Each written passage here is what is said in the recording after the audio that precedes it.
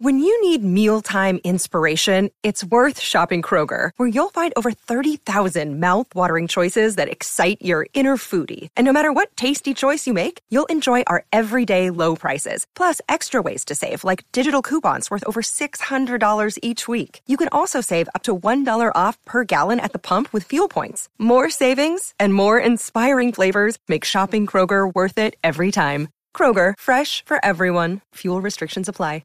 With threats to our nation waiting around every corner, adaptability is more important than ever. When conditions change without notice, quick strategic thinking is crucial. And with obstacles consistently impending, determination is essential in overcoming them. It's this willingness, decisiveness, and resilience that sets Marines apart. With our fighting spirit, we don't just fight battles, we win them. Marines are the constant our nation counts on to fight the unknown. And through adaptable problem solving, we do just that. Learn more at Marines.com.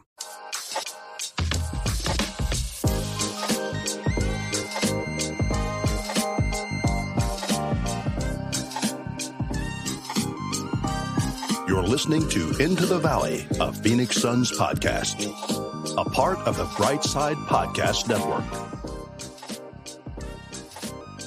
Welcome, everybody, into the Valley. I am Ethan Schutt, joined, as always, by Ryan Schutt and Philip Russell, and we are coming at you live Saturday morning of New Year's Eve, possibly the last podcast in the entire world for 2022. Yep, that's it. You never know. Nothing else. Things could happen. Now, we know there's a group of other white guys somewhere else who's going to have one, like right at the buzzer. You're right. Gentlemen, how are we doing on this Saturday? Philip, I'm guessing, has already gone and run and was productive. As the token runner of the podcast, I had to get my run in early. I understand. Ryan, how's your morning been? It's been good, man. I went to one of my favorite breakfast spots for breakfast. I saw Avatar the other night. I had a great dinner last night at Disney. Life's good, man, and I get to hang out with my fellas. Avatar is good. I could do a whole podcast about that. Is this the Avatar episode? No, because I would get canceled, because apparently you're not allowed to like things anymore, especially when they have blue people in them. Anyway, guys, Saturday morning recording, first of many to come. We feeling good and awake? Absolutely. I showered this morning. You heard me. A Saturday morning shower. Something special is going on. This is the new schedule. If you're joining us, hello. Nice to have you. Scott Lacey already in the comments giving us a what's up, fellas, and we appreciate you. We are going to be taking this new schedule, this new format, moving forward. I think it's going to be good for a couple reasons. One, I'm hoping it allows us to get more interaction with all you lovely folks that listen already, hopefully find some more who trickle in, but also just give us a little bit more structure and continuity. If you've watched the Suns lately, you realize the value of consistency and what happens when you don't have it. So hopefully if we ourselves can find some consistency and some continuity, good things will happen. That was a very gentle shot at my team, who's disappointing me this month, but that's fine. They're all in the hospital, basically. But we're happy you're here. And we are going to be doing things just a little different. Typically, we will recap the games between last episode and this episode. This is kind of a funky one. We recorded just Wednesday, so we don't have much to talk about. And if you watched the Wizards game and the Raptors game, you know there's not a lot of exciting things to talk about. But we decided to take the opportunity of New Year's Eve 2022 coming to a close to just recap some of our favorite things in Suns basketball for this year. So we'll get to that in just a little bit. But before we do, let's go ahead and talk about the two very exciting games that we were able to watch. And for those who may not have been able to watch, maybe not able to keep up, given that the Suns seem to be playing every other day, we lost to the Wizards 127-102, and then followed that up last night, losing to the Raptors 113-104. The Wizards game, not close. I feel like that scoreline is pretty well representative of what happened last night. A 9-point loss definitely doesn't do the game justice, in my opinion. The wheels fell off a little bit, but pretty impressive run to get back in it with a very unlikely group out on the floor, which we can touch on a little bit. But guys, what were kind of your first thoughts from these two games? Again, we only have two games to talk about, which is pretty rare and kind of nice. But Philip, I'll kind of throw it over to you first. What stood out to you with these two? Focusing more on the Raptors game, it was kind of like the Christmas game where it was a loss, but I wound up feeling pretty good about the Suns and feeling really good about several players as well, which I'll get into more in our highs, lows, and just so you knows. But I think there are some positives to take away, even though that Raptors game was also an incredibly frustrating game to watch as far as turnovers are concerned. Yeah, to me, it's hard to judge fully where the team is right now just because so many pieces are missing. But like Philip, the Washington game, we kind of got washed in that game. But I felt pretty good, all things considered, about the I don't know if that was an attempt at a pun, but if so, I hated it. It was not awful. Actually. It was not. That one was innocent. Normally I would try First to we got that. washed by the Wizards, and then the Raptors wrapped us. Nope, never mind. No. Rewind. Anyway, Immediate regret. Go ahead. Actually, right before we went on, Dave King of the Brightside Sports Network shared a tweet that I had felt this, but it kind of put things into context. In the NBA, the Suns are a top 5 team impacted by player lost to injury, which is lost VORP metric, lost value over replacement player. And in fact, of the top 5, we're number 1. So we are the most impacted team by injury, and that's not including Jay Crowder obviously sitting out. So there's a lot going on right now. So the fact that we're playing like that Raptors game as well as we did last night with the team that we have currently constructed, I feel pretty good. But it's hard to fully judge kind of what we're seeing at the moment. I mean, our valuable listeners who come back week after week heard my Just So You Know on Wednesday. We're doing great things with a bedridden roster. Now, but yeah, the stats I will say, would hope back what doesn't help us is the other teams rounding up the top 5. We're number 1, but second is Philly, third is Cleveland, 5 is Boston. 3 teams who are doing really well despite their they're all in the East. That means we're playing healthy people in the West. That's fair too. But yeah, I just thought that was interesting and kind of give some context to what we're seeing as we talk about these 2 games that we're talking about.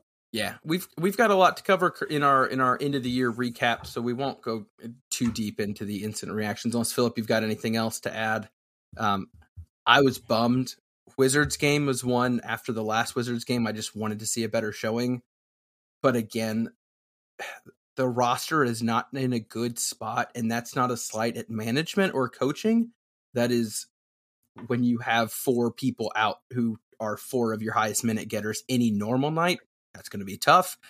And then the game last night, right before we clicked record, I mentioned that I was really annoyed by it. And Philip was like, actually, it was an entertaining game. And I had to take a step back and be like, you know what? From an actual basketball viewer, yes, it was a fun, entertaining game. As a Suns fan viewer, the way it crumbled at the end just left such a bad taste in my mouth that I didn't get to, I guess, focus on the 5-man bench unit who picked us up by the bootstraps and were like, no, we're going to stay in this. And it was something to behold. Like, it was a crazy moment looking at the 5 on the floor and being like, how did we get here? And then see the run they go on and then check the plus minus at the end of the game and be very validated with what your eyes saw of like, oh yeah, when our 5 bench guys went out there together, they played great.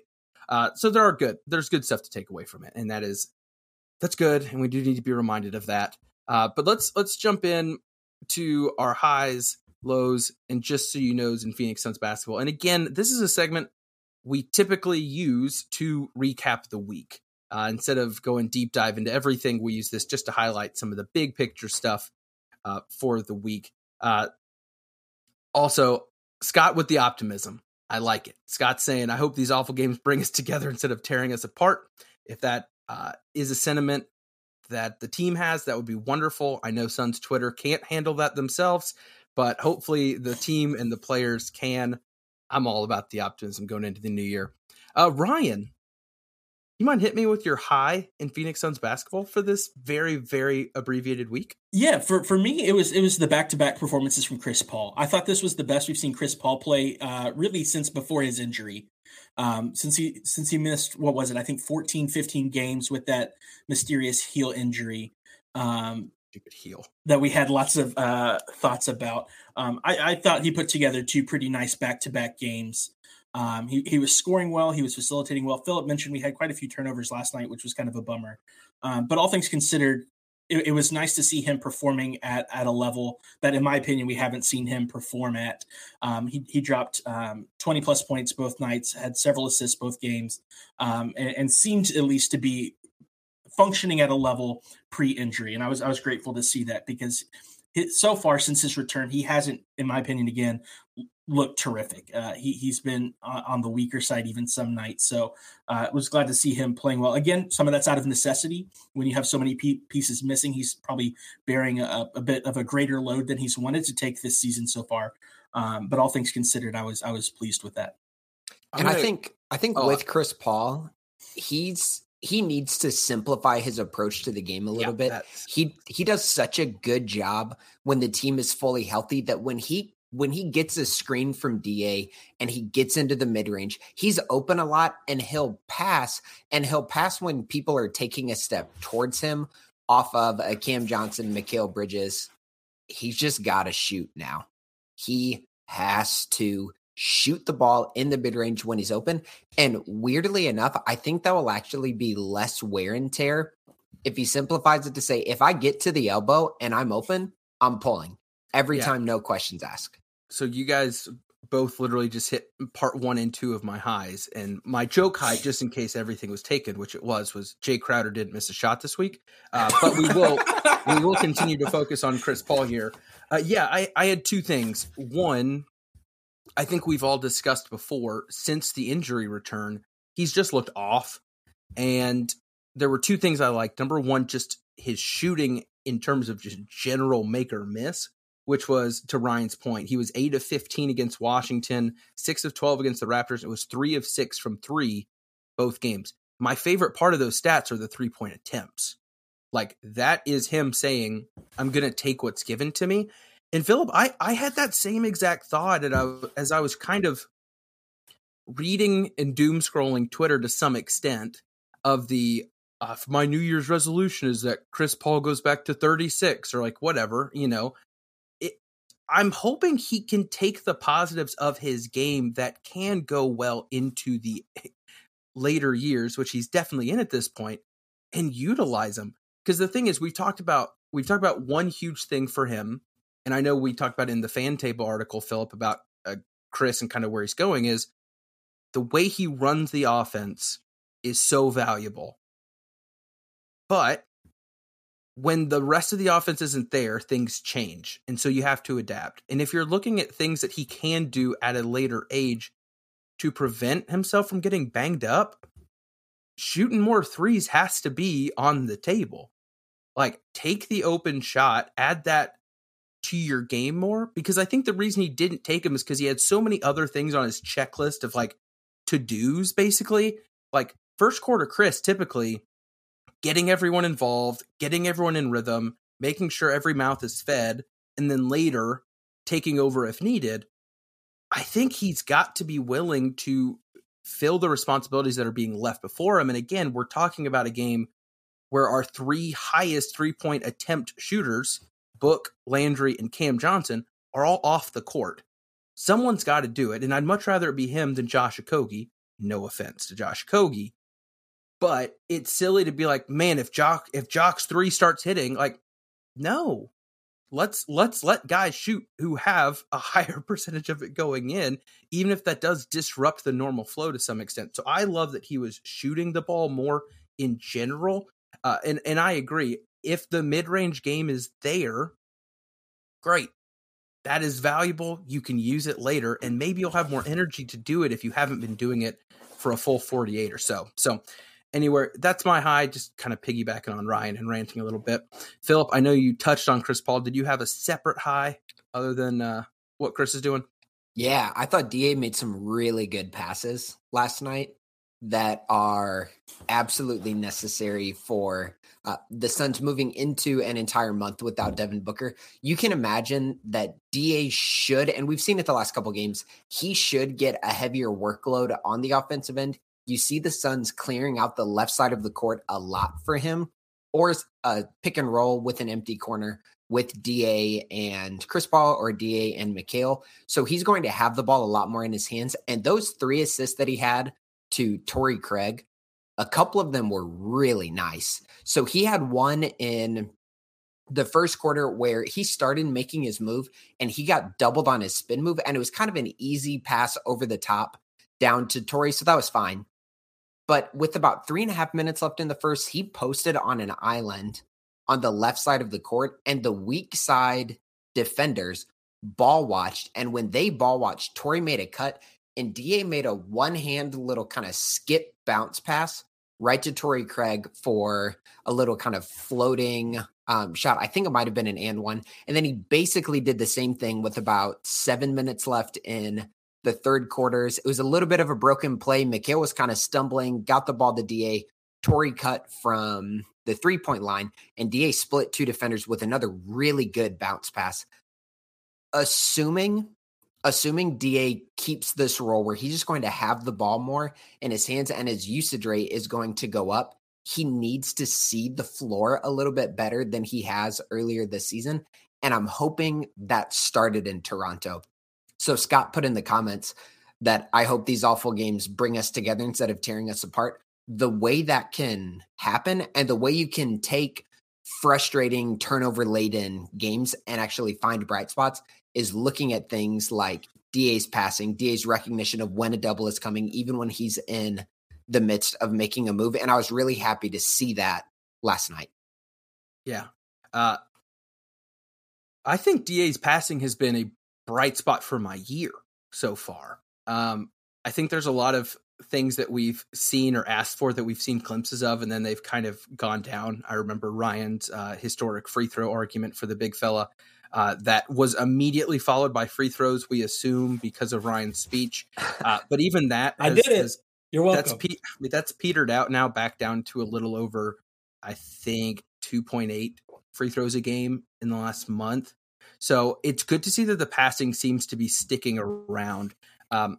Turnovers moving a bit with that, but I'm okay with that because you can tell he's trying to be more a part of the offense and not just the end point of where the ball ends up, which I think is going to open stuff up for everyone else as well. And if he starts making passes as doubles come over, or even when the double is already there, that's when his playmaking will have taken a step, which is why that first assist stood out so much. Even though it's not a particularly complicated pass, like he made the play with the double team right on him.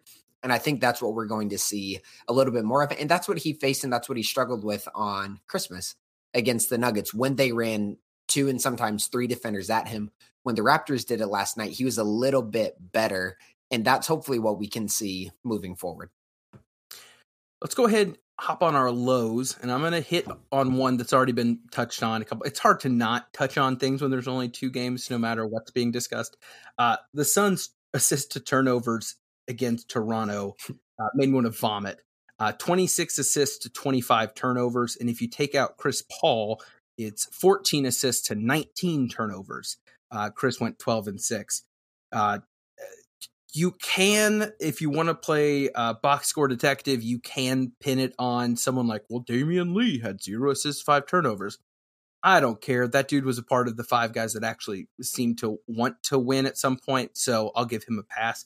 But overall, that's abysmal. Like that is rough. We literally talked on Wednesday about how the fact that the Suns are still doing so well in the assisted turnover category league-wide, especially within the conference specifically, has been phenomenal, which is nuts when you have a new quarterback in one night, 2 new receivers. They don't know who's communicating with who, yet it's still working well. And we gave Monty some flowers for that.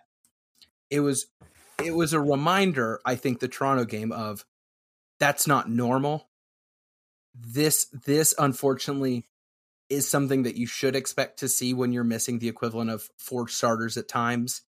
But boy, it's brutal. And I think the reason I hated it so much is because while watching the game, I could tell it was happening. The announcers knew it was happening. You kept hearing the stupid costly turnovers and not typical decisions. And you're like, yeah, we see it. It's awful. And then you lose a game at the very end that you worked so hard to reclaim a lead. And you just look back, you're like, well, yeah, we just gave it to them. Like that's a game where you can just say, keep possession one or two extra times, and maybe that momentum shift doesn't happen. And we even should have had more. I couldn't remember, Ryan, if you were in or not when we were talking about it. Even late in the game, DA grabs a defensive rebound. We try to fast break, and it's just like we're not on the same page. We throw it. They should have picked it off, but I think it was Gary Trent who tipped it into the first row, and you're like, that should have been another one. Like, it felt like the bench unit did so much to get us back in. We subbed the starters back in to close it, which I will never question that. That makes total sense. That was not bad coaching. Those guys had a very long run out there. It just is frustrating when you give it away because of your own stupidity. Like, I don't think Toronto's defense caused that stat to the extent that it shows. So that was my low. It was frustrating. I can also just say the Wizards game as a whole was very frustrating. Wasting a good DA game, always annoying. But more on that one in just a moment. Philip, what you got for your low for this half week? It's something that's actually very low, and it's the margin of error that this team is facing. It's really hard to deal with as a team. So the Wizards game, you don't have the luxury of a cold start like the Suns have. You definitely don't have the luxury of shooting 25% in the fourth quarter of a close game against Toronto. You don't have the luxury of all those turnovers, because what winds up happening is you're shooting yourself in the foot when otherwise you played a really good game. The Suns were one additional made free throw and one additional made field goal from a 50-40-90 game as a team. So they shot 49% from the field, 47% from three, and 87% from the line as a team, and lost. The Phoenix Suns, the 2022-2023 Phoenix Suns, won the combined 3-point and free throw battle, which is do that, and still lost the game because of the turnovers. And this isn't to harp on the turnovers, but it's just to exemplify that this team does not have any margin for error. And if you want to think about it in terms of individual players and the roles individual players are going to play over the next month, think of a guy like Dwayne Washington. Every single night, his offense has to be good enough and sometimes even great enough at moments to offset his, we'll say, lackluster defense. Dwayne's going to get cooked on the defensive end. So what the Suns have to have from him with all of these other starters and helpful role players out is his offense has to be spark pluggy enough, if you will, to be better than what he's giving up on the defensive end. And again, that margin for error is so thin. And that's what we're going to be dealing with as Suns fans for the next month at least. Daunting. That sucks. That really does suck. When I saw the 4-week reevaluation, I just said, you've got to be kidding me. I mean, can I give him my groin? I don't. Phrasing.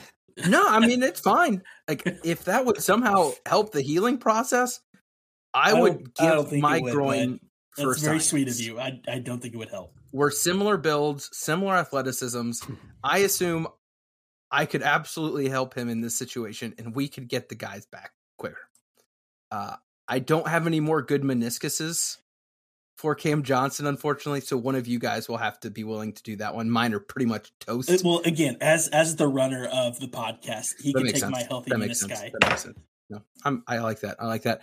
Ryan, low for this week. Mine is just the rough December. These two losses brought our December record to 5-11, which bookends in a really awful way how great a start the calendar year was. Do you remember what we did in January? We went 11-1, and Monty was Western Conference Coach of the Month. 11-1 January to start 2022, and a 5-11 December to close out the year. So it's just kind of a rough swing here at the end. Dave King on Twitter mentioned this was the first 11. You are plugging. I was just on Twitter King before we Daddy hopped on like this morning. And crazy. he was on one this morning, and I appreciate that. But it's the first 11 loss month since the 19-win season. And that was kind of a tough pill to swallow. But again, it's all about context. It's all about what's revolving around the team, injuries, Jay being out. Yeah, when you consider that January started 11-1 and we're ending 5-11 in December, it's been a roller coaster year for the old Suns. Yep, I agree. Philip, you got some just so you knows for the folks listening? Suns fans, you got to start talking better about Josh Okogie. He's the guard version of Dario Saric on the offensive end. He has one move. It's a slow Euro step. It's getting stuffed every time now. And he's not the answer to any of the Suns' problems. Like, every time I hop on Twitter, Ethan's dying over there. I've never had to mute before. Look, after my Landry rant Wednesday, I was not going to attack Dario Okogie. No, I was not going to attack Suns Twitter's Lord and Savior. So, I mean, if you want to take your shots, I wrote in my notes, every time Dario Saric pump fakes twice, or Josh Okogie does his slow Kyle Anderson but slower Euro step, an angel falls from heaven, which there might not be any left after this season. So it's like Josh has a role to play on the team, and he's playing pretty well. But stop talking about him like he's the answer to the Suns' problems at the backup guard. Like, he's not a playmaker. He's not a facilitator. On the offensive end, he's going to be okay. And it's like the flip version of Dwayne. Josh's defense is what's going to make up for him being a lackluster offensive player. He's not good offensively.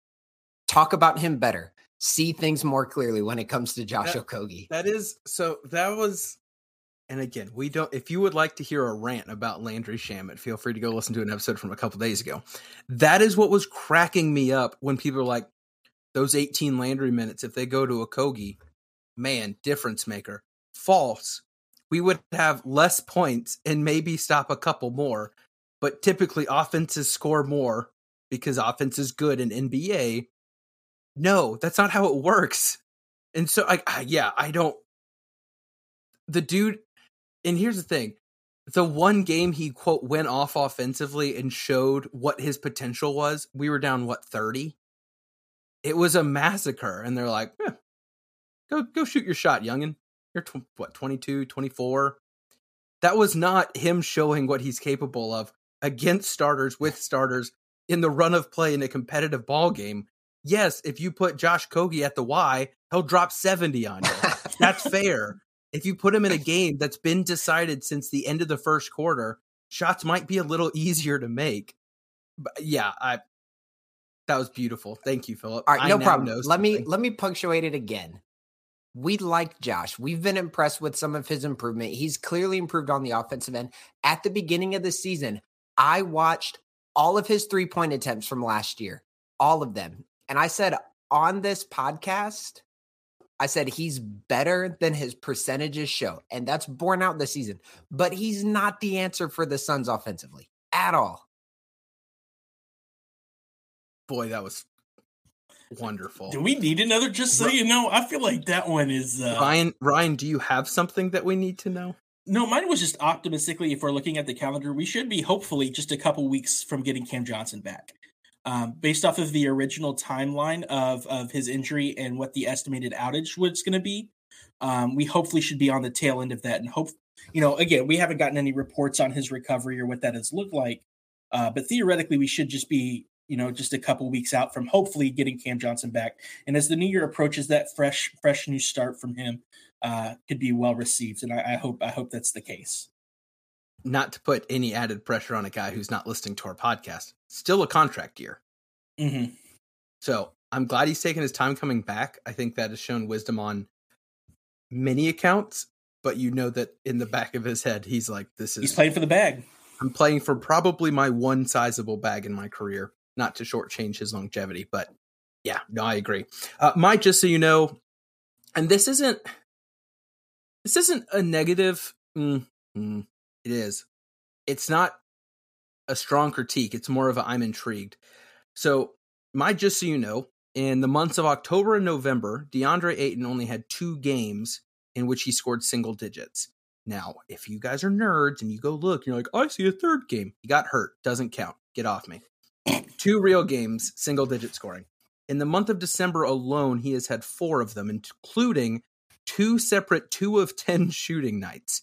Now, to his credit, within the month of December, he's also had scoring nights of 31, 30, 28, 25, and 25. We have preached a desire for consistency with the whole team, not just him, whole team. It is stunning to see him put up a 2 of 10 night. That's really hard to do. To do it twice in 2 weeks, I'm like, well, this is funky. I don't know what's happening. Now, here's where I want to ask a question before we hop into the end of the year talks. I feel like a lot of people are going to be like, well, it's harder for him to score when people are hurt. Like, they're not pulling him away. His creators are gone, whatever. But I also see centers who are very skilled on other teams who might be playing with not so great players all the time or have people around. They still put up buckets and shoot slightly better. So what are our thoughts? Do we think that Ayton's usage, like Philip has mentioned, in these games without a book and others should see an increased offensive workload and hopefully points? And my follow-up is, on his 2 of 10 nights, it's not like you're shooting 12-footers, 3-pointers. You're like, you just don't, contested shots, whatever. It's weird watching him miss the shots that we've grown accustomed to him making. And part of me is my dad telling me when I was in 4th grade of, if you're missing your threes, go hit a couple layups, go get closer to the rim. And part of me is like, Is Eddie Johnson your dad? No. My dad is much smarter when it comes to basketball. Is that why you're growing out your mustache? To match did I say that out loud? I will say they both have very crotchety old man takes. Eddie is a much more knowledgeable basketball man and can probably put 85 on me in a quarter. Wait, are you saying that our father, who played middle school basketball, had a higher basketball knowledge of... I corrected myself. I just wanted to make sure that's the take you had. Listen, granted, Dad was good in middle school, I'm sure. There have been some egregious things from the booth this year, including someone, and I'm not going to name names because I don't want to be mean, called DeAndre Ayton and Mikal Bridges the twins, and that made me vomit in my mouth. Don't you ever do that again if you're listening. You're not. Cam Johnson erasure not allowed here. Anyway, just so you know, DeAndre Ayton, bad shooting, but then good shooting. Other players are gone. Is it insane for me to be like, DeAndre needs to be scoring 15 a night consistently? DA's allowed to have bad nights. Suns Twitter doesn't think so, but he's allowed to have bad nights. And I think for any big man, it's going to look worse when they have a bad shooting night than it is for a guard. Because if a guard misses a couple open threes, you go, yeah, people shoot like the good shooters shoot like 40% from 3. So they miss a couple open ones. Like, that's okay. DA misses a couple 5-foot sky hooks or jumping turnarounds in a row. It just looks worse because he's closer to the basket. But again, Ethan, this is mine and yours thing for Suns fans in the New Year's. Settle down. He's allowed to have a bad game. 2 of 10 is just kind of funny to happen twice in 2 weeks. Yeah. Also, big men typically, if they're not getting their shot to go around the rim, do you know what they do? Shoot threes. Nope. They attack the rim and get some free throws. Anyway, we move on. What? Is that not true? That's how Joel Embiid puts up 20 every night. Shoots 16 free throws a game. Don't compare DA to Joel Embiid. They're the same person. Are you kidding me? Look at their physique. Okay. So we've talked about how Ethan and I are we're writing for Brightside every week, right? Kind of. We do like we're answering questions. Yeah, we're answering mailbag. questions from our guy Rod every week. Somebody tried to chastise me because I implied that DA is not a star. Here's the deal. He's not. He's not. He's not a star. Mikal Bridges, not a star player. Cam Johnson, not a star player. We have 1 star player on our team. Chris Paul, not a star player anymore. So it's like there are tiers to this. And what Suns fans need to do is tamper their expectations a little bit. The person you hold to the highest standards and compared to the best players in the league, there's only one of those guys on the Suns roster, and he's going to be out for about 4 weeks. Damian Lee's hurt? What happened? No, I agree. Scott said he's not a star. He should be a star. Boy, I sure wish he was. Luckily, there was no one else in that draft who's reached any sort of heights that would leave me upset. Anyway, it's the first Saturday. Ethan. Yeah, not even Happy New Year. This is just Ethan's Festivus a week late. Let's go ahead. My favorite answer so far to any of those Brightside fan tables was something like, it was on the 5-game losing streak. They're like, people are starting to have rumblings about tanking for Wemby. What are your thoughts? And I said something to the extent of, oh, I hate the idea of tanking and getting a number 1 overall pick and then having to look at an international superstar and saying, I don't know, I think I'd rather go with the guy at Arizona. Oops. Sorry, Suns fans. Love you all very much. Let's talk about the thing I'm most excited about. Ethan, you're driving Scott Lacey to a bad place, so you might want to lay off the gas a little bit. I didn't put that comment on the screen. What can I say? What we wanted to do, especially to end this year on some positives, overlook the last 2 games. Bye, Philip. And as we wait for Philip to rejoin, I can still explain it to all of our lovely listeners and watchers. We have done our best to go through and look at 2022 as a whole. And I will say it's a little funky because it's parts of 2 different basketball seasons. But look at 2022 and pull some of our favorite Sun-specific moments. Not gonna go too long with this, but wanted to just do a good job of recapping a overall good year in Suns basketball. In my opinion, I know some folks may differ. It's been a good season, a lot of good stuff, a lot of funny stuff has happened, and we just wanted to maybe bring some of that back to mind. Sometimes as we look at a team that is completely hurt and losing games to the Wizards, it's hard to remember a lot of good stuff in this calendar year. So that is our goal. Let's go ahead and start with favorite Suns game of 2022. And as the person who put this prompt together, I will go ahead and go last as to give you all the best chance of not having yours taken. I will do that because it would be unfair for me to get mine out first and then watch you guys scramble. Favorite game of 2022. Ryan, I'm going to let you take this one first, my guy. I have a feeling I might steal one, so I apologize if I do, but mine, and we've probably talked about this singular game more than any other individual game, it's the Cam Johnson Knicks game. That game was just a blast. So back in March, Cam Johnson off the bench went absolutely ballistic, going 11 of 16 from the field, 9 of 12 from 3, dropping 38 points off the bench and hitting the game winner.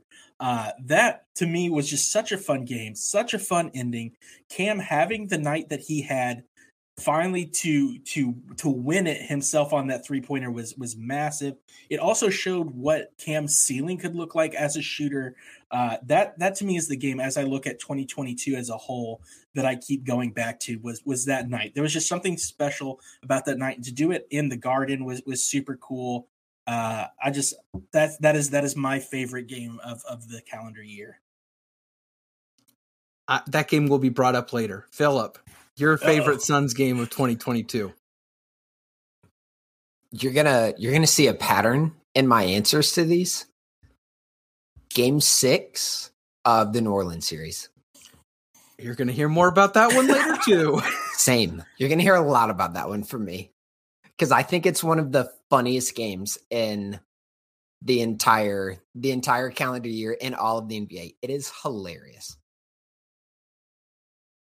Yeah, that game's nuts. I had a fun time rewatching videos on that game to get some stats for a later one.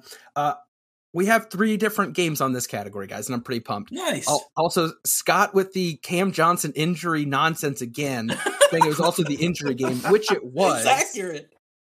But you know what? This is a 2022 positive recap, and we will move forward accordingly. My favorite game of 2022, and I'm going to be honest, I hedged my bets a little bit here. I tried to think of like, when you're playing Family Feud, you know the top 2 answers on the board. Sometimes you got to be like pretty strategic. I went with the season opener this year. The season opener, lots of question marks, playing against the Mavericks. We didn't quite know what to expect. Look, it was an insane game that I think has been forgotten because of everything else that has happened. But again, Mavericks at Suns, opening the season, following the series we do not discuss during this segment because it's positive vibes only. October 20th, 2022, Suns come back from down 22, including being down 12 with 6 minutes to go, ending with the Damian Lee, my foot may have shuffled a little bit shot with 4 seconds left. What a phenomenal way to start the season, erase some bad vibes from last year, and just kind of also introduce the Suns fans to some of our new big contributors, Damian Lee being the guy. So I thought that was a really fun game. I know it doesn't hold the weight of a playoff victory, and I definitely thought about going that direction too. But if you're talking about like the full fan experience, I don't remember if either of you guys were with me. I know Brooke watched in quotes. She sat next to me, and I love her for that. During that game, I was like, want to pull my hair out, just quit watching at multiple points. And the fact that I ended jumping up and down, screaming, that was a great game. So favorite game of 2022, 3 good options. Philip, favorite Suns play of 2022. So it was Chris Paul's 13th straight make against New Orleans in Game 6. So this was, if you really remember that game, you know that this is when it just went absurd for Chris Paul. I think it was 99 to 100 or 98 to 99, but the Suns were down by 1, and they were just spamming a pick and roll with CP and DA over and over and over again. And CP was trying to snake to get a good mid-range off. And CP took this like leaning, running step back to his right floater that hit the rim about 5 times and dropped in, and it gave the Suns the lead. And it's in basketball, sometimes it feels like guys can't miss. And that's when you were like, okay, like something unnatural is happening right now with this run that Chris Paul is on. More to come on that game later. Ryan, favorite play of 2022. My favorite game from the same series is Landry Shamet. Favorite play? Yeah. Oh, you said favorite game, and I was like, "Oh, sorry, my favorite play from that same one. Is from that same series. I believe it was Game 3, where early in the first quarter, Landry Shamet catches an outlet pass on a fast break and absolutely bodies at 6'4", bodies the 6'11" Jackson Hayes, which was a nasty dunk to begin with. But it ends up leading to Hayes getting ejected because he gets a technical in the aftermath of the dunk. And not 2 minutes later, he pushes Jay Crowder and gets thrown out of the game. So that to me, because it was hilarious how it all played out, it was game changing because it swung some momentum our way in a big way. And man, Shamet bodied Hayes at 6'11", which was just so impressive. Shamet showing the world that he has bunnies was a wonderful, like, secret gift that I did not know we would be receiving. And if you haven't watched that dunk recently, please go to YouTube, because you don't realize just how hard he dunks it until you go back and watch it. It is so fun. So that is my favorite play of the year. He's had some good ones. I will take us back. This is technically, if I were ranking, probably 2 years in a row where my favorite play of the year belongs to Cam Johnson.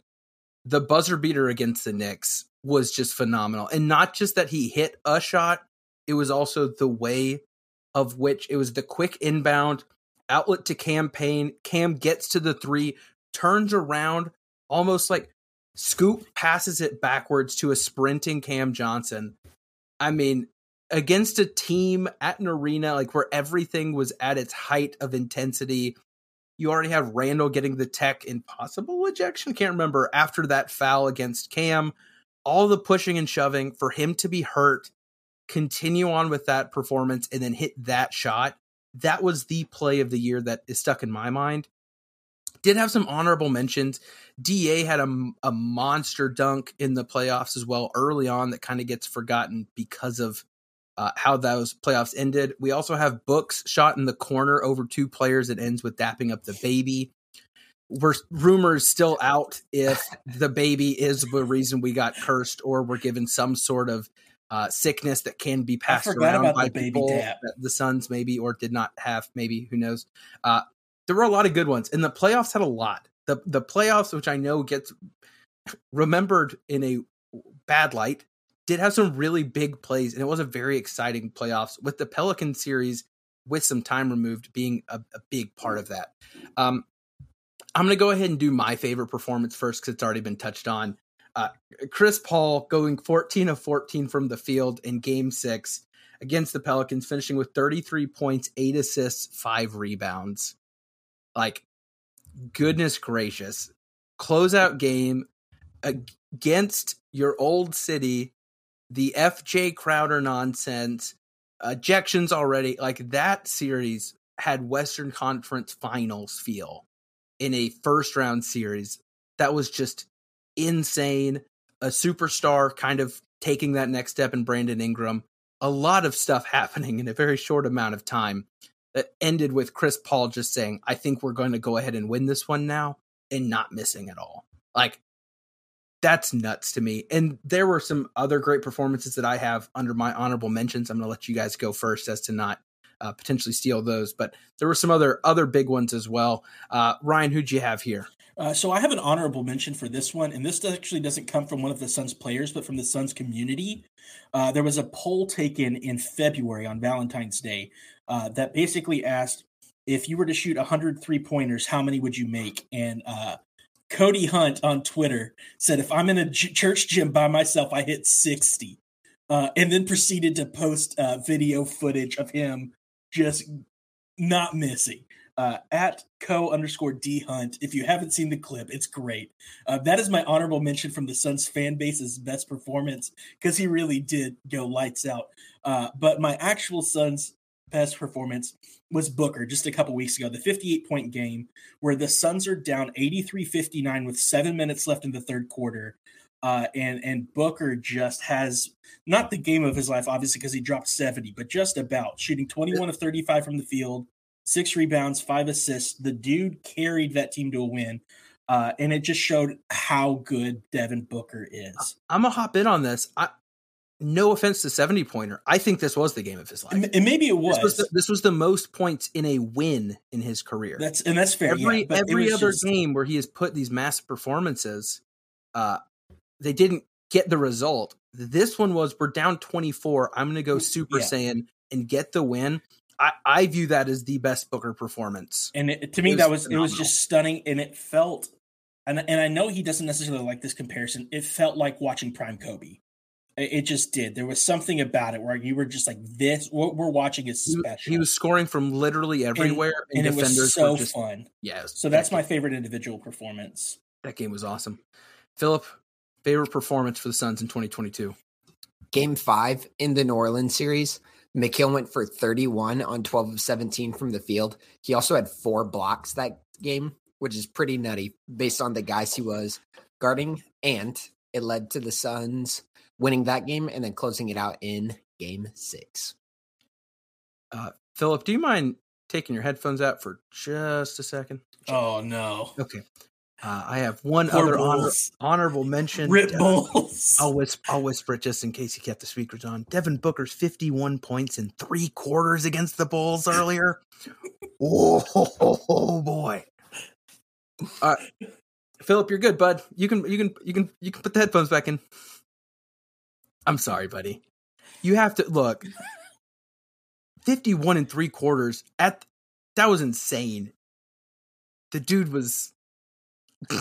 I also, every time the Suns play the Wizards, I have to watch Daniel Gafford play, who we gave up for Troy Brown and Mo Wagner, who we then proceeded to get rid of very quickly. Every time I watch Daniel Gafford play, I'm like, yeah, the Bulls could have had him on a nothing contract, and we had him on a nothing contract. But instead I get to watch like Andre Drummond or whoever our backup 5 is behind our backup 5, who's actually a starter, Nikola Vucevic, but keep going. Oh boy. All right. Well, now we open it up. When putting this together, it was hard not to also think of some of our favorite moments from the NBA year as a whole. Again, a little bit of 2 different seasons here, but wanted to we'll just go around pretty quick on this one. I don't know how many you guys put together. I've got me a small list. My favorite NBA moment of 2022, I'm going to go ahead and start it off with Nets Celtics game 1 of the Eastern Conference playoffs. Tatum's spinning buzzer beater layup off a beautiful Marcus Smart pass against Kyrie and the Nets. That was amazing. That was a beautiful start to some great playoffs basketball. That one being a sweep was pretty hilarious as well, and was a part of the, I guess, instigating of the conversation of where's Kevin Durant going, which kept Suns fans pretty entertained for an entire summer, even though it led to absolutely nothing, except for Jake Crowder somehow not playing either. Anyway, that's one of my favorite NBA moments. Philip, what's one of yours? Oh, baby. Game 4 in the NBA Finals was a sight to behold. Steph Curry goes for 43 and 10, the 10 being rebounds on 14 of 26 from the field and 7 of 14 from 3. From the jump, Steph was on another level that game, and he brought an energy that matched and outdid the Boston crowd, just willed his team back to a 2-2 series tie. And then they put the nail in the coffin in games 5 and 6. The 3-pointers he hit in game 4 are some unspeakably difficult shots, just all over Derek White, all over Al Horford, all over Jason Tatum. The dude is a marvel. Yeah. Give Scott some love after we've pooped on his lack of optimism. He did say game 1 and 2 of the playoffs against the Mavs and all the Luka memes. I love that we can focus on games 1 and 2, similar to the NBA Finals, where we also focused on games 1 and 2 and pretend the rest didn't happen. I also, real quick, I know I've got a few. I had the Warriors Finals run in general on my list. Given the dominance they had and all the massive question marks they had of is it over after the injuries, after Clay, after Kevin leaving, that was cool just as a basketball fan to watch.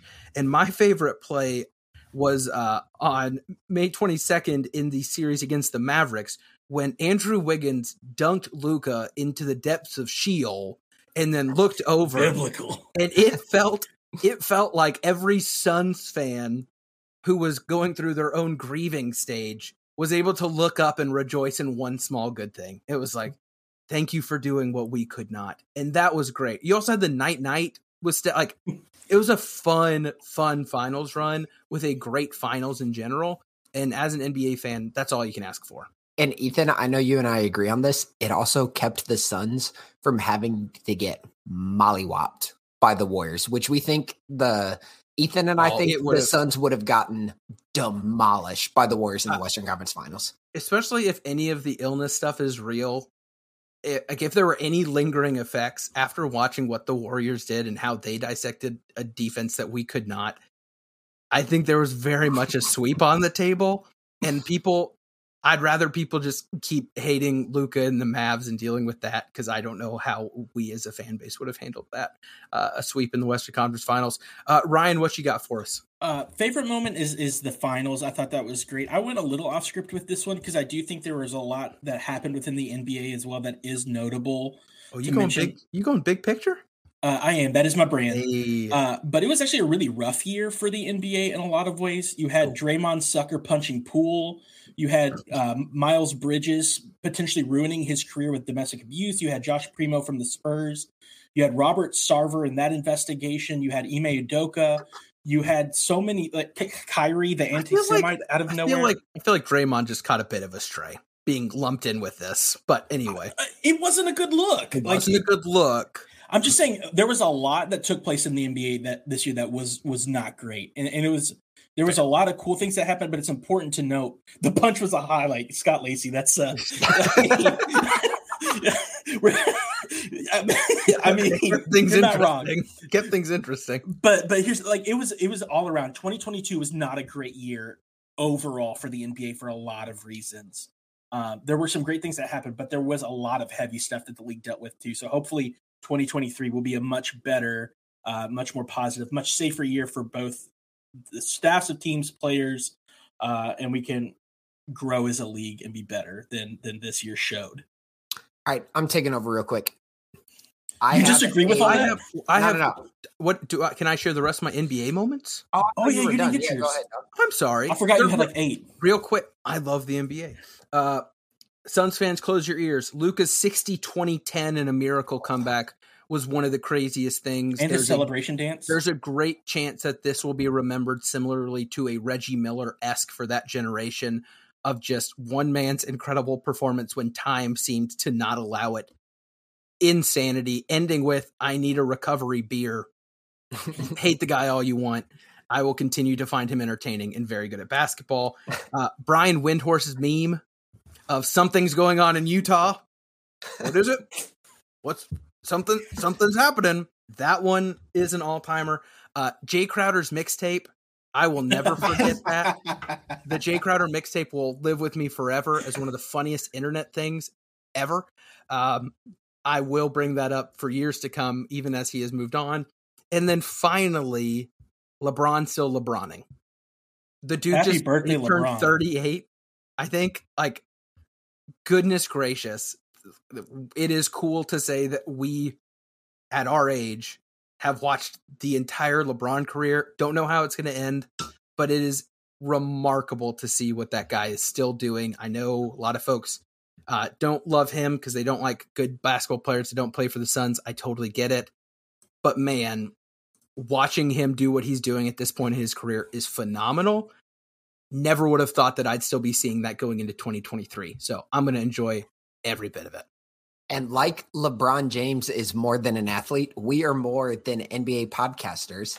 And this inspiration, to give credit where credit is due, is coming from The Answer on the Allen Iverson? NBA, The Ringer.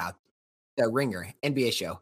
So that Sirit Sohi and J. Kyle Mann, they did a whole segment where they went over the best things they watched, they read, and they ate this year. I read books this year. I did. wanted to give you guys an opportunity to pick one of those, either best thing you watched, best thing you read, or best thing you ate during 2022. I'll go first, and I'll do the watch to give you guys some time to think. Andor, the prequel series to so good. Rogue One, was unbelievable. Episode 10, Luthen's speech in episode 10, where one of his spies asks, "What have you sacrificed?" And he gives this poetic masterclass that shows the insight into like the unnamed heroes of the rebellion. And he punctuates it with, "What have I given up?" And he goes, "Everything." Skarsgård, I can't remember that dude's first name, but Skarsgård, the actor, give him all the awards for that minute and a half stretch. It is perfect television. Andor was the best. Love it. I'll go. I've got a couple on my mind. I can't think of best thing I ate, which makes me sad. I ate a lot of plain grilled chicken this year. I look forward to not doing that next year.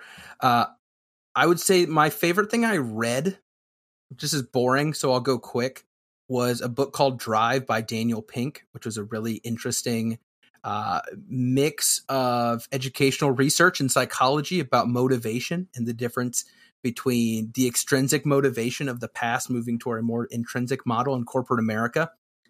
Woohoo! People enjoyed that recommendation.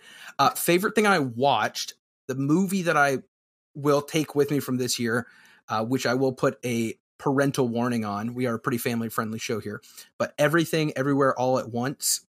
Suns fans, you may have known it from a certain Cage meme on Suns Twitter of Mikal Bridges taking over that movie poster. That was my favorite movie of the year by far. There was nothing close. I loved that movie.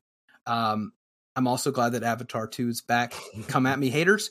Favorite show was Severance on Apple TV with Adam Scott from Parks and Rec. That show has been my go-to recommendation outside of Andor, which I also was spreading the good news about at In-Law Christmas this year. So both of those, very solid. Sorry about my nerdy book, but I am reading. Please be proud of me, guys. Ryan, what you got? I'll try and hit all three. I will say best thing I ate was actually last night. We went and ate at a restaurant called Jico at Wow, Disney save Animal the best Kingdom for Live. last. Definitely not recency bias. And they had an astounding fresh crack grouper meal that I had last night. They had fresh Kenyan coffee and a French press with dessert. It was just a wonderful dining experience. Best thing I read was probably How the Word is Passed by Clint Smith. If you're not familiar, Clint Smith is a poet and author, writes for The Atlantic as well. It's a book discussing slavery in America and recontextualizing what that looks like as we understand history. And it's an incredible read. Can't recommend it enough. Honorable mentions for watches: Avatar 2, Batman was great, Andor amazing. My sleeper Wednesday was great if you're Addams Family on Netflix, but Matilda the musical is my sleeper pick. It came out on Netflix to not a whole lot of conversation. There was a TikTok meme about the dance. That's all I saw. But it was, as a fan of the movie when I was younger, it was just absolutely delightful. The choreography was amazing. The music was great. The cinematography was amazing.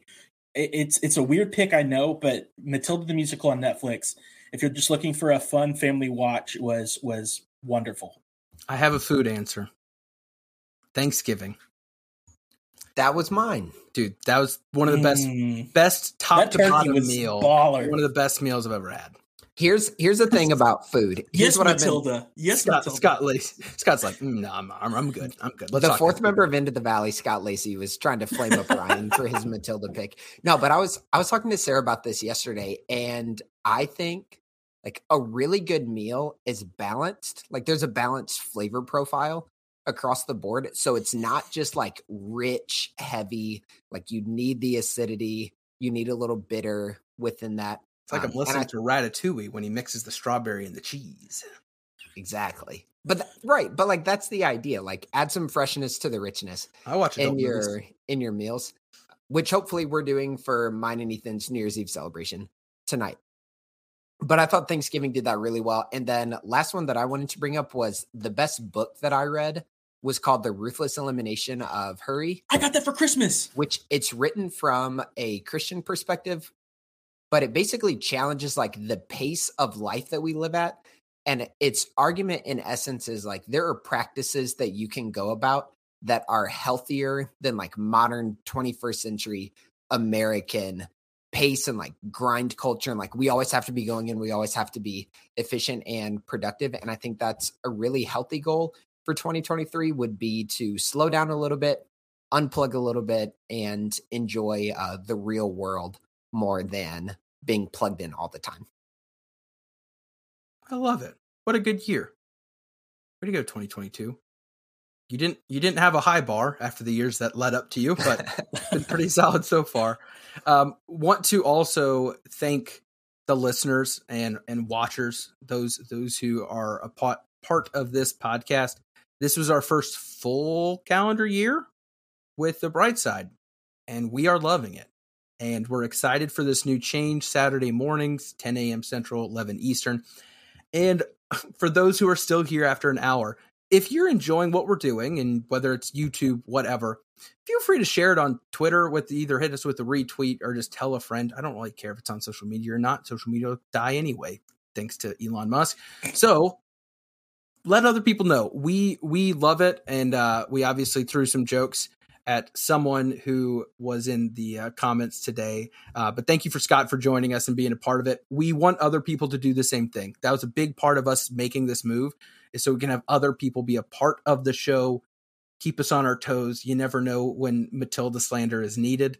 So it's good to have people joining us. Guys, anything else we need to add before we bring it to a close? Ryan, I'll go to you first, knowing exactly what Philip's going to say. I just hope you guys have a blessed new year and that big things are ahead. We've got exciting things for us ahead, I think, and I appreciate the last year that we've had together on the pod and looking forward to next year. And Philip? Go Sun. For Philip and Ryan, I am Ethan Shutt. This is Into the Valley Phoenix Suns podcast. We out.